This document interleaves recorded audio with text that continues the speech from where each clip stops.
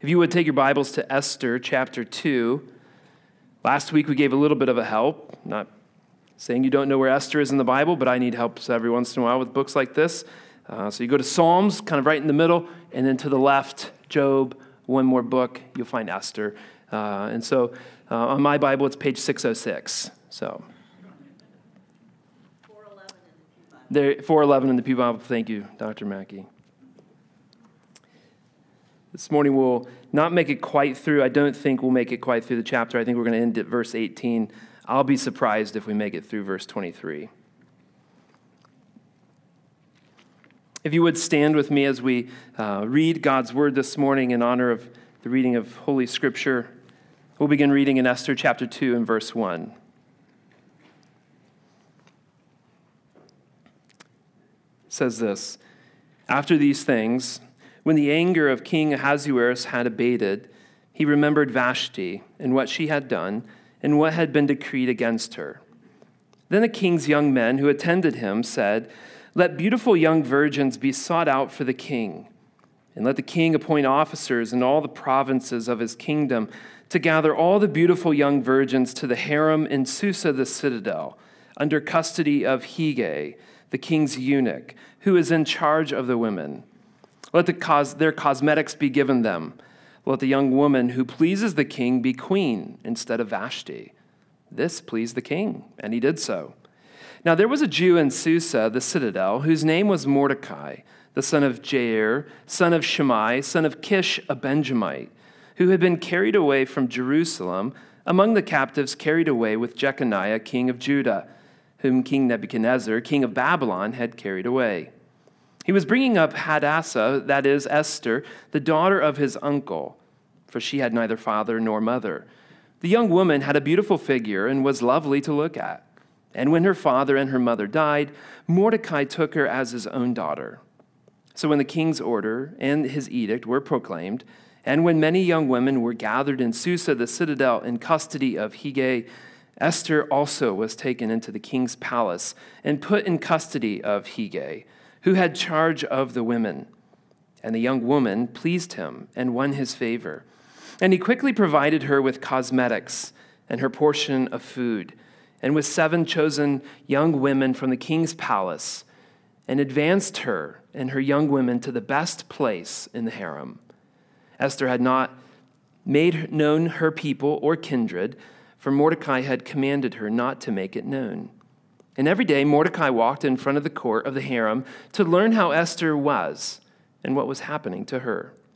And when the turn came for each young woman to go into King Ahasuerus, after being 12 months under the regulations for the women, since this was the regular period of their beautifying, 6 months with oil of myrrh and 6 months with spices and ointments for women, when the young woman went into the king in this way, she was given whatever she desired to take with her from the harem to the king's palace.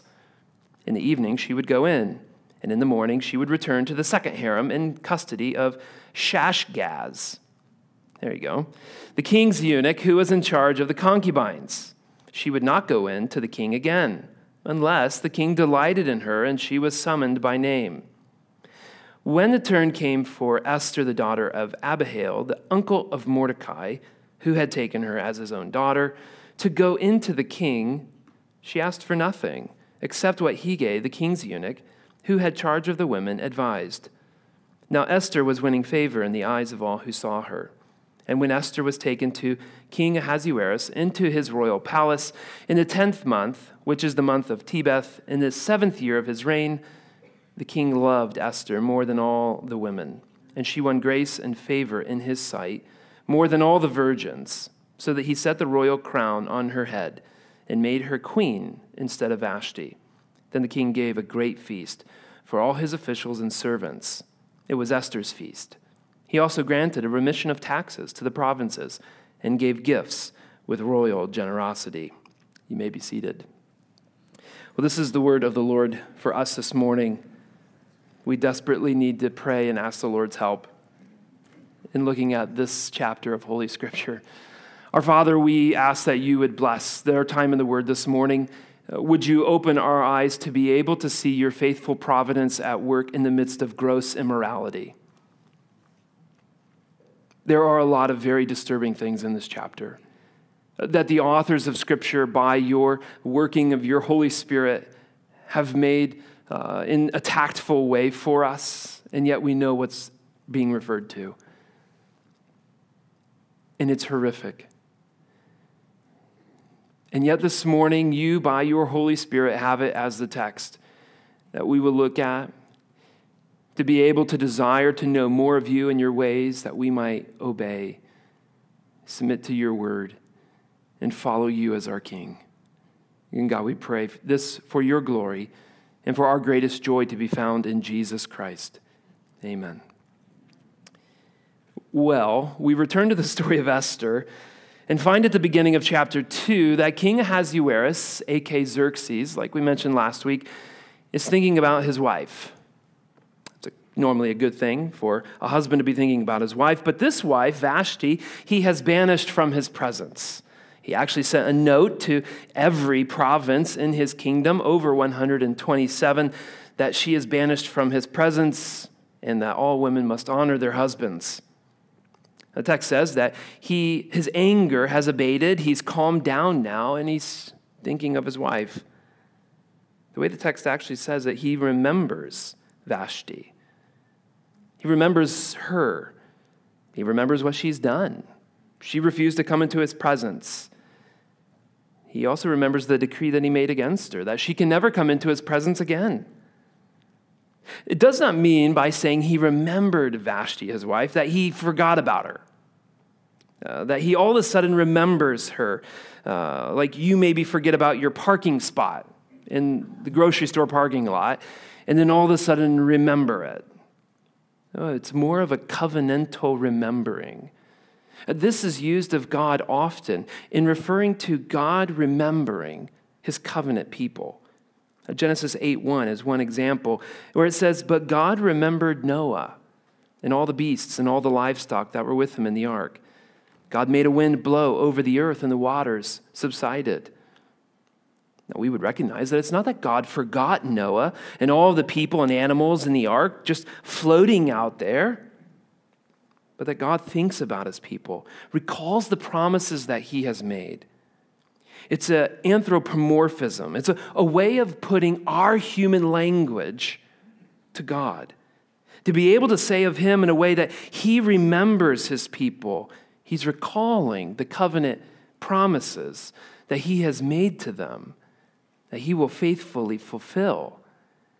There's a covenantal language here. As husband and wife, you would expect that there's a remembering in a covenant form of a man to his wife, but he might have been thinking, as he's thinking of his wife, the pictures that are in his mind, that maybe he was a little too harsh on her. Maybe he's recalling how much he really loved and cared for her, how her face looked when she laughed. Maybe he's remembering their long walks through the garden. But if you notice, his fond remembering of Vashti is cut short, once again, as the famous advisors to King Xerxes come up with morally awful advice. These guys, it was their advice given to him that he should banish his wife, send a decree to the entire provinces of Xerxes' kingdom, and now it's their advice once again that they will give to the king.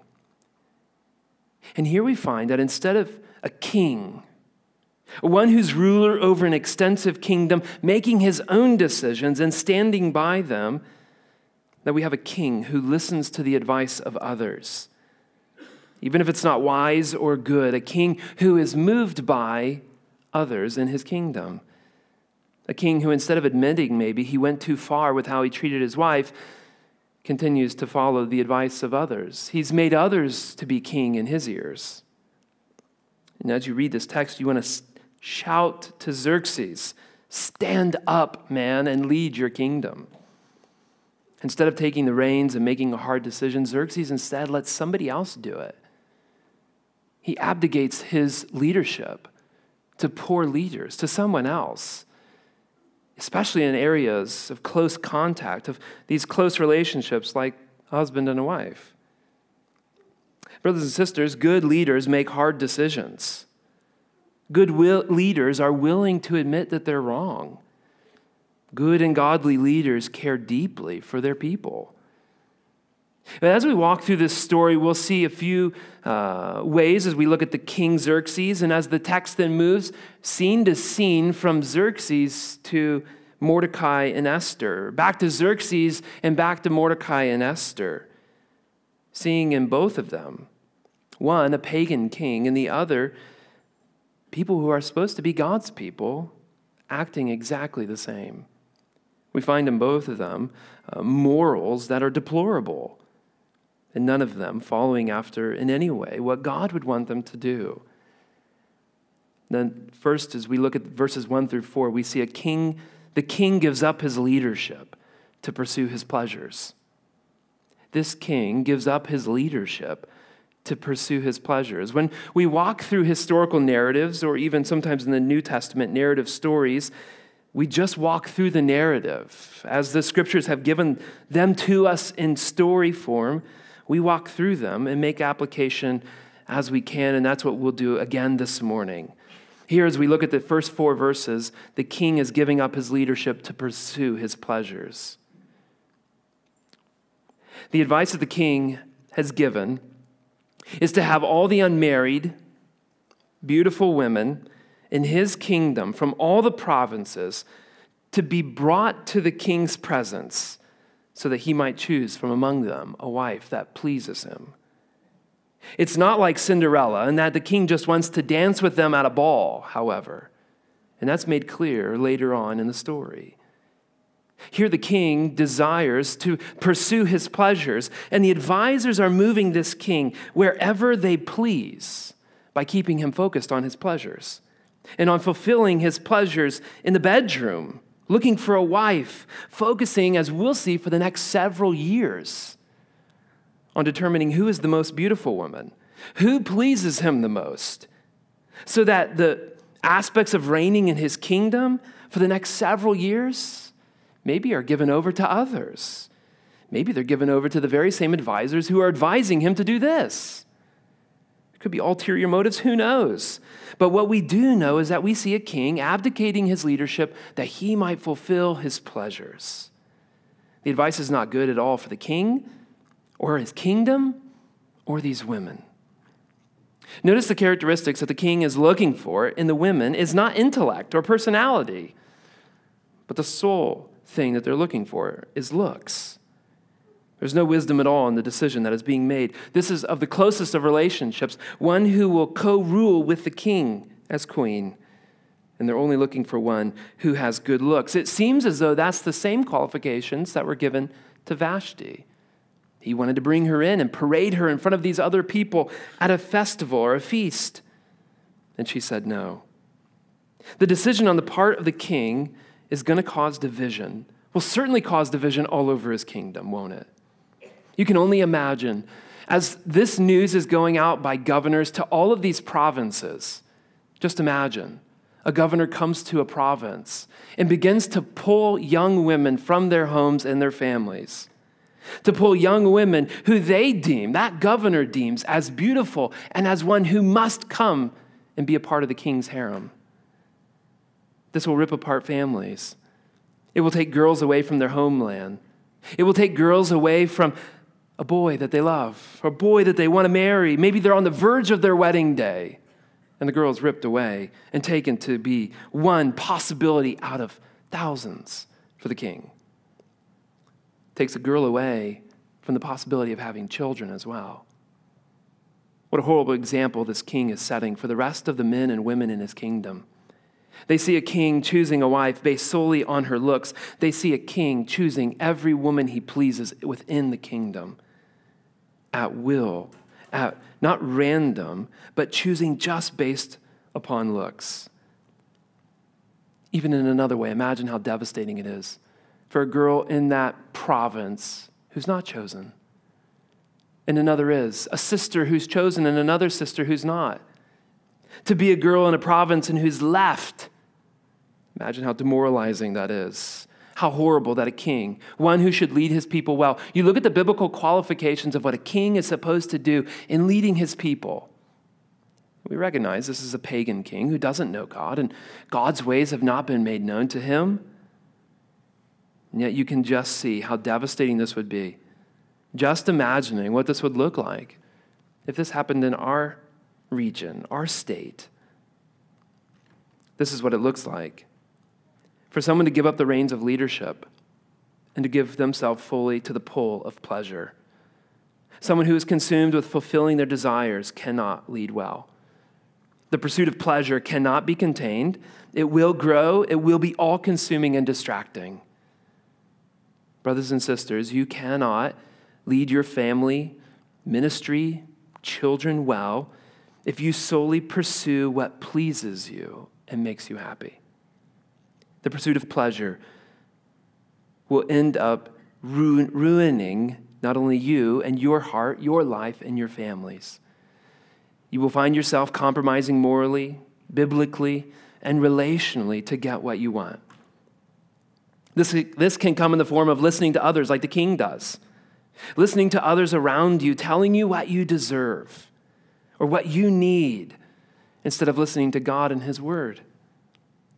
Do we place what we think, what we want, what we think we need over what God's word says we do need, or we shouldn't have, or we can't have, or what we should do? Someone who is driven by riches and the pleasure of having lots of things may find that the only way they can get it is to lie at work, to cheat to get ahead. And yet they know that God says in his word that deceit is sin and it's wrong. Will they submit to the authority of God's word and to God? Or will they make themselves the authority over God and his word? The reality is, when we come to situations like this of tension, we are either sitting under God's word or we are lording ourselves over God's word. There is no neutral ground. We are either the authority or God's word is the authority. And God and his word are the authority. When we look at a king like this, like we did last week, we have to walk away thankful that God is not a king who follows poor advice that harms people needlessly, and which will be horrible for his kingdom. God always does what is right, and God's ways are always perfect. God's word and the commands and stipulations that it gives to its people, the laws that it has, will always lead you in what is good and what is right. It will never lead you just merely to say, you can have no fun, and I never want you to be happy. That's the furthest thing from God's desires. But God knows that you will be genuinely and truly happy only when you act according to his ways and in sync with his laws. And being a person of integrity, one who is one of God's people doing what God desires, though never perfectly, yet desiring to do and to follow his leading in our lives. God has no advisors. God has no counselors who direct him. God is not driven by pleasure, but by fulfilling his purposes that he has ordained from eternity past. God's will always be done. It will always be right, and it will not be swayed by evil kings. We have a king here who pursues pleasure over leading his people well. As we move into verse 5 in the section verses 5 through 11, we find that disobedience and compromise land Mordecai and Esther in a dangerous situation. Disobedience and compromise bring Mordecai and Esther, the two Jews, the people of God in this story, lands them in a dangerous situation. And you look at verse 5 where this section begins in the next several verses. The text makes a disjunctive here where it moves to clearly say, now this is something different. You see it even a little bit in the way the English does it. Verse 5, now there was a Jew in Susa. Instead of saying, and the story continues like we would expect a story, the word now all of a sudden moves in a different direction. You have this piece where this is happening in the kingdom. Now I want to tell you about something different. And notice what you have. You have a Jew in Susa, the citadel, the capital area. We've seen this area before where the palace is, but you have a person who is of God's people. His name is Mordecai. Mordecai is a close relative, as we'll see. He's of the family of Kish. He's a Benjamite. And from that, we know he's a close relative to what will be King Saul. Mordecai here, as a Jew, is living in Persia, a foreign nation. He's not living in the promised land, but because of disobedience of God's people, as they failed to obey God and his word, when Israel was coming to take over the promised land, God had laws for his people to maintain. He had the 10 Commandments, and he also had laws in how they were to destroy the inhabitants of the land fully and finally. Not only destroy them, people, but their gods as well. And while we think that sounds horribly harsh, that God would do that, the text over and over again in the Old Testament says, devote them to destruction. We have to remember, as we mentioned earlier, that God's ways are always right. He is the God of the universe, and he always does what is good. And yet God's people didn't trust him, didn't believe him, and didn't follow his will. So God's people are taken into captivity. Notice the language that is used there in verse 6. Who had been carried away from Jerusalem among the captives, carried away with Jeconiah, carried away with Nebuchadnezzar. So 3 different ways it states that these Jews have been taken out of their land, carried away by their king who disobeyed God's laws. The king was carried away by Nebuchadnezzar. And so all of them with the king are carried out of their land and into captivity. God's people, because of disobedience, have found themselves to be taken into captivity. And yet that's not the full and final story. Because God's people were allowed by another king to go back into their land, to go back to Jerusalem. And so you have captivity and return. The people can now go back and rebuild Jerusalem. But not very many Jews did. In the total number of the people of Israel, not very many, not a high percentage came back.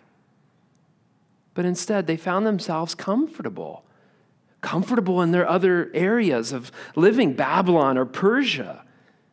Esther and Mordecai's families evidently did not go back to Jerusalem with others of God's people when they were allowed to, and yet instead chose to stay in comfortable Persia.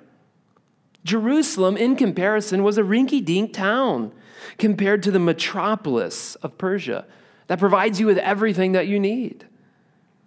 It's not always a good thing in the scriptures to live in the big city. It's not always one sign of spiritual growth when someone chooses to live in the city where all of these items of pleasure and all of these idols in their temples are found. It's usually the opposite. It begins to speak of moral decay, of spiritual decline. And that's exactly what we find with Esther and Mordecai. Mordecai being a close kin to Saul's line, and here is his cousin Esther. Esther is mentioned here in the text by both her Hebrew and her Persian name, thus hinting at there's still a remnant of Jews here. There's still a Hebrew influence, and yet it's almost dying. We see the same thing in Daniel, where Daniel and his 3 friends are given both Babylonian names on top of their Hebrew names that they already had. And yet we see a huge contrast as we continue to walk through the story of Esther and compare it with Daniel and his friends in Babylon. The text makes it clear that Esther's parents have died, and she's being raised by her cousin Mordecai, the son of his uncle. Because of their living in Susa and because of her beauty, Esther is brought into the king's palace rather rapidly. And notice the language that is given. Throughout this chapter, we mentioned several times how Esther is found to be favorable in the eyes of the eunuch here, Hegai. She's also found to have favor in the eyes of the king, favor in eyes of all who knew her. There's providential favor that is given to Esther for some reason or another. Esther is given privilege in the king's harem. She's given certain foods. She's given a certain position that is the highest of the other women within the harem. Mordecai stays near the palace to hear how Esther is doing. It says that daily he's moving in front of the court of the harem to learn how Esther is and what's happening to her. There seems to be, from Mordecai, a real genuine care for his cousin.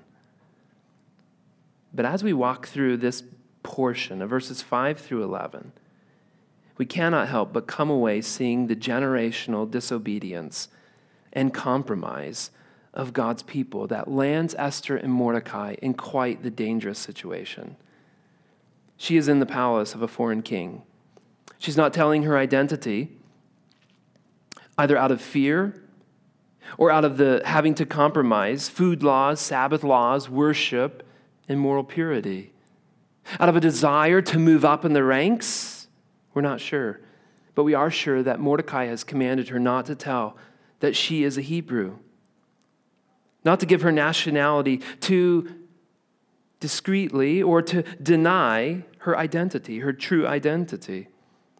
There is something about Esther, though, that allows her to find favor with the eunuch, to move into higher ranking, which, if you begin to think about it, is horrible even to mention, right? All of these women have been brought here simply because of their looks, simply because of a king who wants to fulfill his pleasure every night.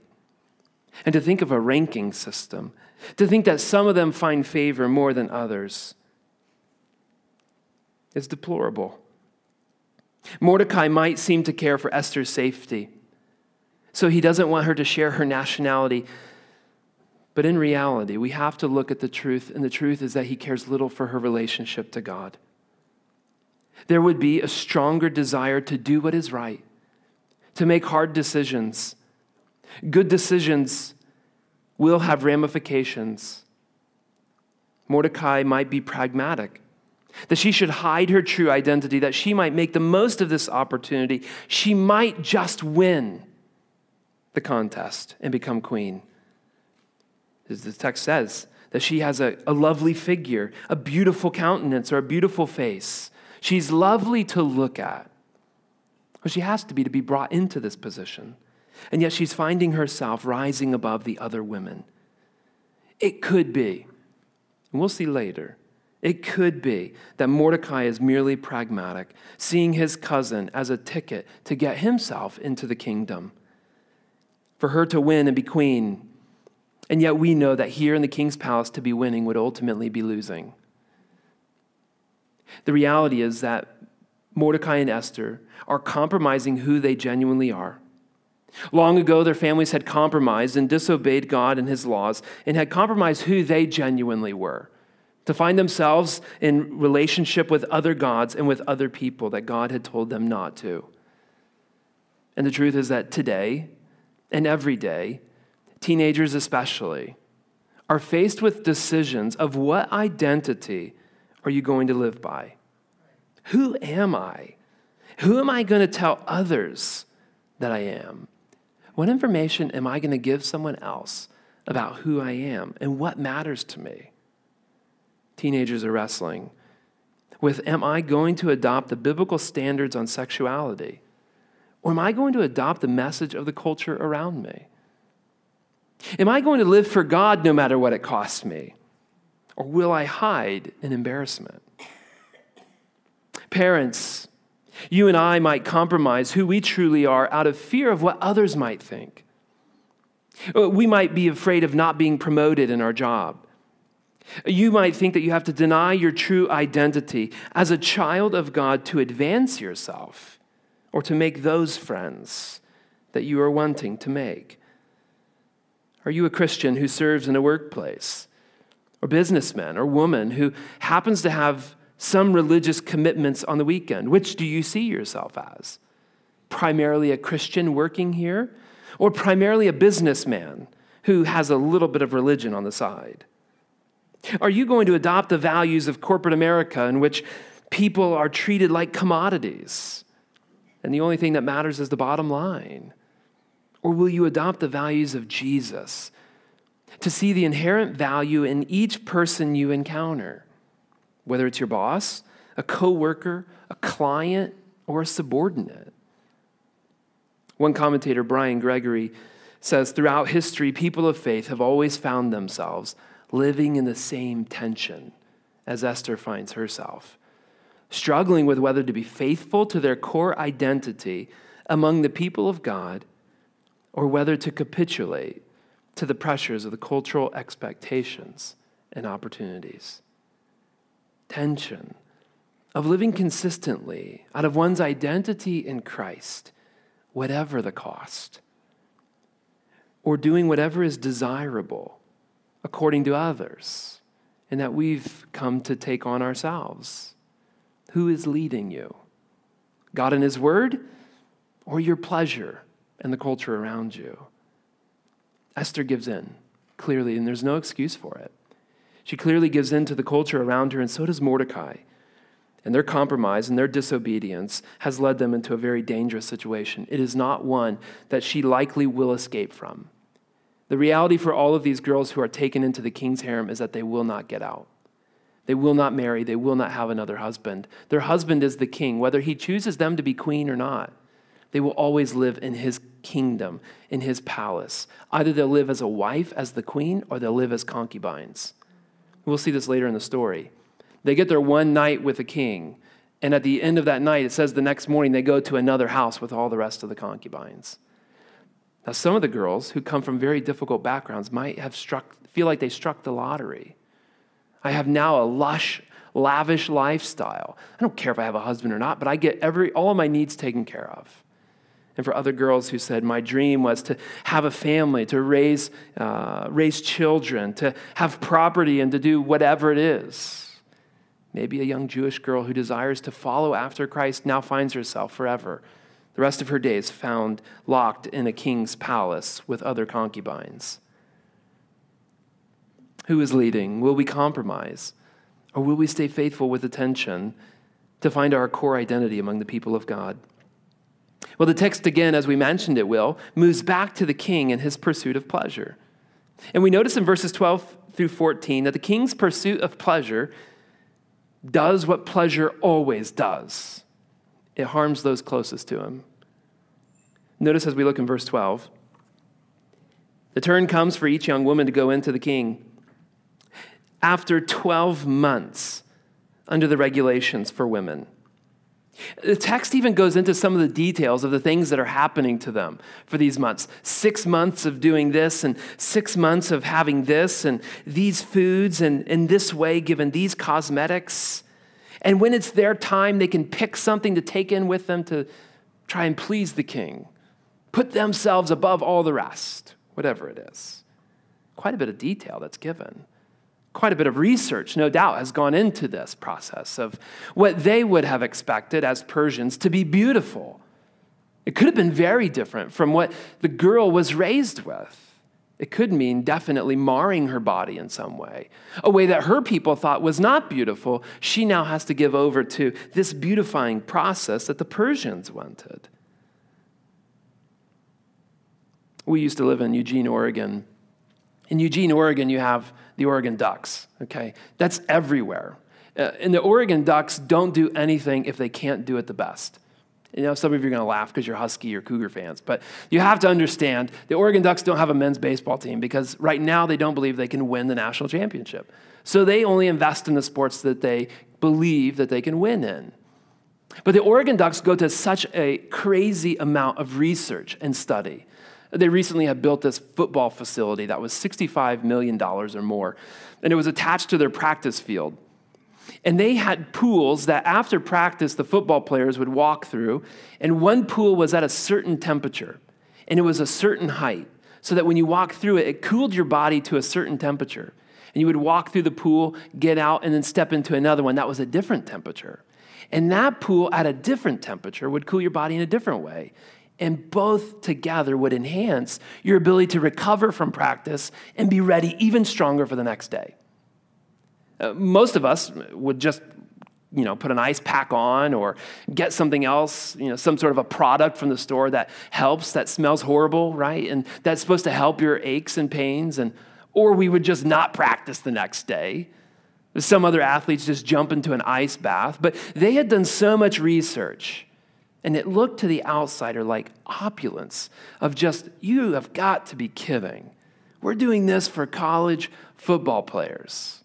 And this much research and time exerted into this. Well, this is exactly what they're doing for the king to find one woman. All of this work, all of this time, all of this energy. And as we begin to see later, we'll be given a hint of how long this has gone on for. This is 12 months of beautifying. But I don't know if you picked up on later in the story as we were reading, it said, in the 7th year of the king's reign. Some of you might remember from last week, we were in the 3rd year of the king's reign. So if he begins to move rather quickly when Vashti is deposed and starts looking for a wife, we're talking 4 years of looking for a wife. If they're in a beautification process for 12 months, which is all built on his pleasures and whatever he desires, then there's at least 3 years of women who are coming in and out of the king's bedroom. You begin to think of the numbers of women just in that type of math and go, all of this opulence, all of this research, all of this work for one woman to go to the king one night and then for the rest of her days be spent in his palace, just waiting in case he calls her again. It is unbelievable. And the harm that is done to these women, the harm that is done to women in general, when men merely see women as a means of pleasure and as a means of fulfilling their desires. The woman is completely thrown away. The woman does not matter to the king unless she stands out among the rest of them. The woman is completely thrown away. She goes in for the one night, and verse 14 says, she would not go in again to the king unless he delighted in her, and she was summoned again.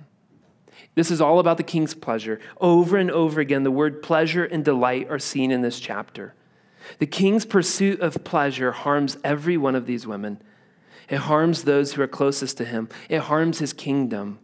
It harms his rule. It harms these women. If they are not selected by the king, they are destined for widowhood as a concubine. Let's move on to the next section as we look at verses 15 through 18. Esther compromises. Again, we move back to Esther and Mordecai. Esther compromises favor with God for the favor of the king. Esther once again compromises favor with God for favor with the king.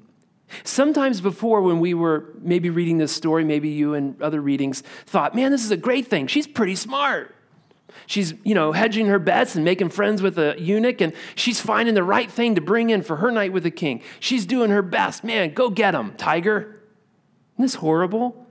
I mean, this is what we begin to look at when you think of this story and the gross immorality that is again and again that is happening.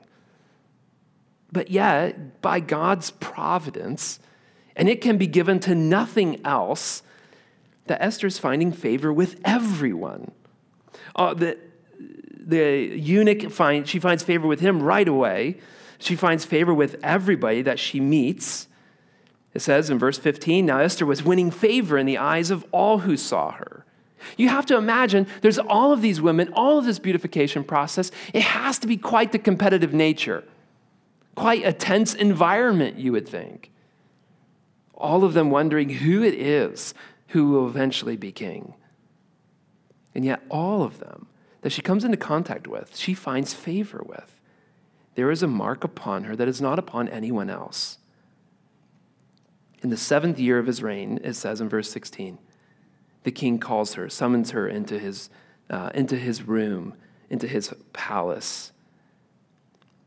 The king, in verse 17, loves Esther more than all the women. She won grace and favor in his sight more than all the virgins. And so he set the royal crown on her head and made her queen instead of Vashti. Just all of the immorality that goes into that one verse. Here's a queen instead of Vashti. So already there's adultery that's happening. There's her more than all the other women. She more than every other one he's been with up to this point. And yet it doesn't say, and the text never does say, he gets rid of all the other concubines. Okay, from now on, I'll be a man who is faithful, a one-woman man. The king loves her more than anyone else, gives her all of these words that are seen in the text, that he delights in her alone, superlatives given, grace and favor. All of a sudden we begin to get a hint that there is something very providential that is happening, more so than just a girl who happens to please a king. and tickles his fancy in some way, but is more than that. There is grace and favor that is seen. And how does the king respond? He responds by calling her the queen, giving her the crown, throwing a banquet. Once again, a banquet. The guy loves to throw these banquets. And if you noticed in the last verse, he granted a remission of taxes to the provinces and gave gifts with royal generosity. He is so enamored with her that he's even going to lower taxes for people. How much he loves this new wife, this one out of 1,000, that he would even go to the extent of lowering taxes. All of a sudden, notice the king is making decisions. And why is he making decisions? Because his pleasure is full. He's found what he desired. It's not because it's what's right or what's good, but it's merely because his cup is full. And he has found one that he wants to have as his queen. When we begin to look at a story like this, we begin to be discouraged. We can be demoralized and wondering, what is the point? Why put a chapter like this in God's word? And I think if we could give one sentence, it would be because God loves to write straight with crooked pencils. We've mentioned this statement before. But Scripture is not given as a chronicle of great moral examples. Scripture does not portray ethical heroes or spiritual giants. Instead, Scripture is the unfolding story of humanity's brokenness, one sinner at a time, and God's redemptive grace in the midst of it. Over and over again, from the beginning to the end of Holy Scripture, you see these people who continue to fail in big ways. People who stand at the center of God's covenant with his people. Abraham lies about his wife twice, doubts God that God can provide a son for them. Moses is impatient and disobeys God in front of all of the nation. David commits adultery and murder, and those are just 3. And yet God loves to write straight. In his providence of redemption, his story of redemption loves to write straight with crooked pencils. Why? So that glory goes to God. So we look at God and declare how great his providence and his glory is. So we look at a situation like this when all seems lost, and we walk away marveling at the faithful providence of God. In John 18, we have a story in the New Testament of someone who almost completely makes a wash of themselves. It's Peter. He's one of Jesus' own disciples. It's not somebody who used to know of God and his ways. It's Peter. He's walked with Jesus for several years now. Peter, who has seen Jesus work miracles over and over again, feeding 5,000, healing someone, bringing people back to life. It's Peter, who when Jesus, at the time when he needs him the most, it's Peter who creates and causes the most moral deprivation, the worst moral sin you could imagine, if we can put them in categories of what is worse or less. But it's Peter who, when he's called as one who is a follower of Christ, compromises and 3 times denies Jesus. Denies he knows him, denies he has any relationship with Jesus at all. You might be sitting in your seat and think, I am a sinner. I do wrong. And I repent, and I want to trust in Jesus, and I'm working hard to trust in Christ. And yeah, man, some of these people in the Old Testament, they really give up, don't they? They're really awful. And here we look at one whom the church, Jesus says, is built upon, this rock, Peter. Because even though Peter denies Jesus 3 times in a horrific way, when Christ needs someone the most, everybody leaves him. And yet Jesus doesn't leave Peter. Just a couple chapters later in the Gospel of John, Jesus is coming to Peter and giving him this pastoral encouragement. I want you to go feed my people. I want you to love my little lambs. I want you, the denier, the compromiser, the one who left me when I needed you the most. I want you. You are a crooked pencil, and I'm going to write a straight story with your life. And I'm going to use you and even your sin, your denying me, to write this incredible story of grace and redemption. We look back at this story, and Esther, as we have mentioned, is culpable for her failures. Her compromises cannot be excused, downplayed, or explained away. Yet in a larger context of the book, this young girl's moral compromises are used by God to deliver his people from potential extermination.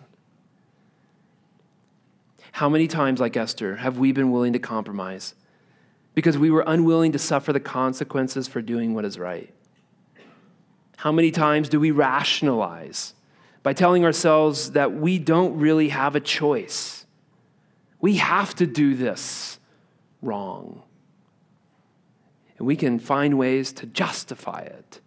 I need this pleasure. I have to act in this way, deceiving my boss. I must fudge the lines here. Do you realize how much it'll cost if I don't?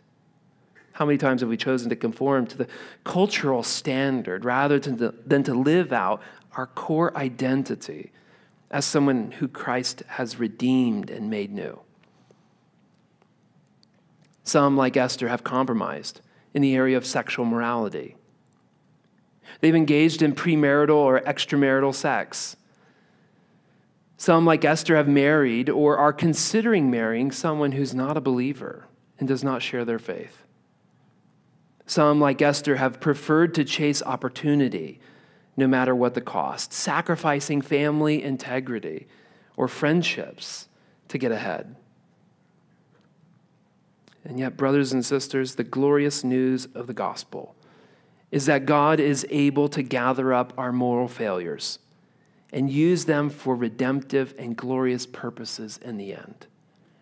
And we can look no further than the cross that says so, where Christ takes on himself all of our sins, all of your moral failures, all of the times that you have compromised and disobeyed, in small ways and big ways in your eyes. And he took them upon himself. And in ways to say very clear to us with arms outstretched that nothing and no one is unredeemable. God takes our failures and he can incorporate them into his larger redemptive purposes. That does not mean that there are not high prices to pay for what we've done. That does not mean, like Paul says in Romans, that we ought to just sin that grace may abound. Hey, if God's going to use this in his plan, let's party. Doesn't mean that. But it does mean that God's providence is strong enough and his grace is big enough to take the crooked pencils and write a straight redemptive story. There is hope for the sexually immoral. There is hope for the one who has compromised time and time again. There is hope for the lost and for the sinner. One last story in Luke 7. Verse 36, one of the Pharisees asked Jesus to eat with him. He went into the Pharisee's house and he reclined at a table, and behold, a woman of the city who was a sinner. When she learned that he was reclining at table in the Pharisee's house, brought an alabaster flask of ointment, and standing behind him at his feet, weeping, she began to wet his feet with her tears and wiped them with the hair of her head and kissed his feet, and anointed them with the ointment. Now when the Pharisee who had invited him saw this, he said to himself, if this man were a prophet, he would have known who and what sort of woman this is who is touching him, for she is a sinner. And Jesus answering said to him, Simon, I have something to say to you. And he answered, say it, teacher. And Jesus says, a certain moneylender had two debtors. One owed 500 denarii. Another 50. When they could not pay, he canceled the debt of both. Now, which of them will love him more? Simon answered, the one, I suppose, for whom he canceled the larger debt. And he said to him, you have judged rightly. Then turning toward the woman, he said to Simon, do you see this woman? I entered your house. You gave me no water for my feet, but she has wet my feet with her tears and wiped them with her hair. You gave me no kiss, but from the time I came in, she has not ceased to kiss my feet. You did not anoint my head with oil, but she has anointed my feet with ointment. Therefore, I tell you, her sins, which are many, are forgiven. for she loved much. But he who is forgiven little loves little. And he said to her, your sins are forgiven. Then those who were at table with him began to say among themselves, who is this who even forgives sins? And he said to the woman, your faith has saved you. Go in peace. Brothers and sisters, Jesus says to us, when we come to him in faith, trusting in his shed blood on the cross, your sins are forgiven. Your sins, which are many, your sins which continue, are forgiven. Your faith has saved you. Go in peace. Would you join me as we pray? Our Father, we are so grateful that Esther chapter 2 is not the full and final story. That we have hope, and we have hope in a Redeemer who has come, who never compromised and gave in to sin. A Redeemer who is perfect, Jesus Christ, the righteous one, who always does what is right and whose ways are always good. One who came and who took all of our sins on the cross. So no matter where we find ourselves, with whatever sins it is that we have committed, even up to this morning, there stands one ready to forgive. One who says, I see your sins which are many, and I love to write straight with crooked pencils. God, to you be all the glory for salvation that you have worked from eternity past, before we were born, before any humanity existed, has brought into redemption, has brought into place redemption for sinners. So that sin is not the full and final story, but grace is. Grace wins in the end, and for that we are thankful. Father, we pray that for someone here who does not know of your grace, and yet who stands full of guilt and shame because of their sins, may they find grace and mercy at the cross. May they see Jesus, who has come from heaven, born of a virgin, who has given his life for sinners, not those who could pay him back, but for those who only had ever done sin and wrong. And yet he willingly and joyfully went to the cross, despised the shame, for the joy that was set before him, that being the full pleasure of his Father in the salvation of sinners. So, Father, we pray that they would come to faith in you even this morning. And may you grant grace to us who are sinners, who will not perfectly live in any way, with any hope of never sinning again. But we will sin. We will sin today and tomorrow and the days that follow. May we come in full faith and repentance, clinging to the cross again, in the Christ who has given his life for our redemption. And for the gospel, we are thankful.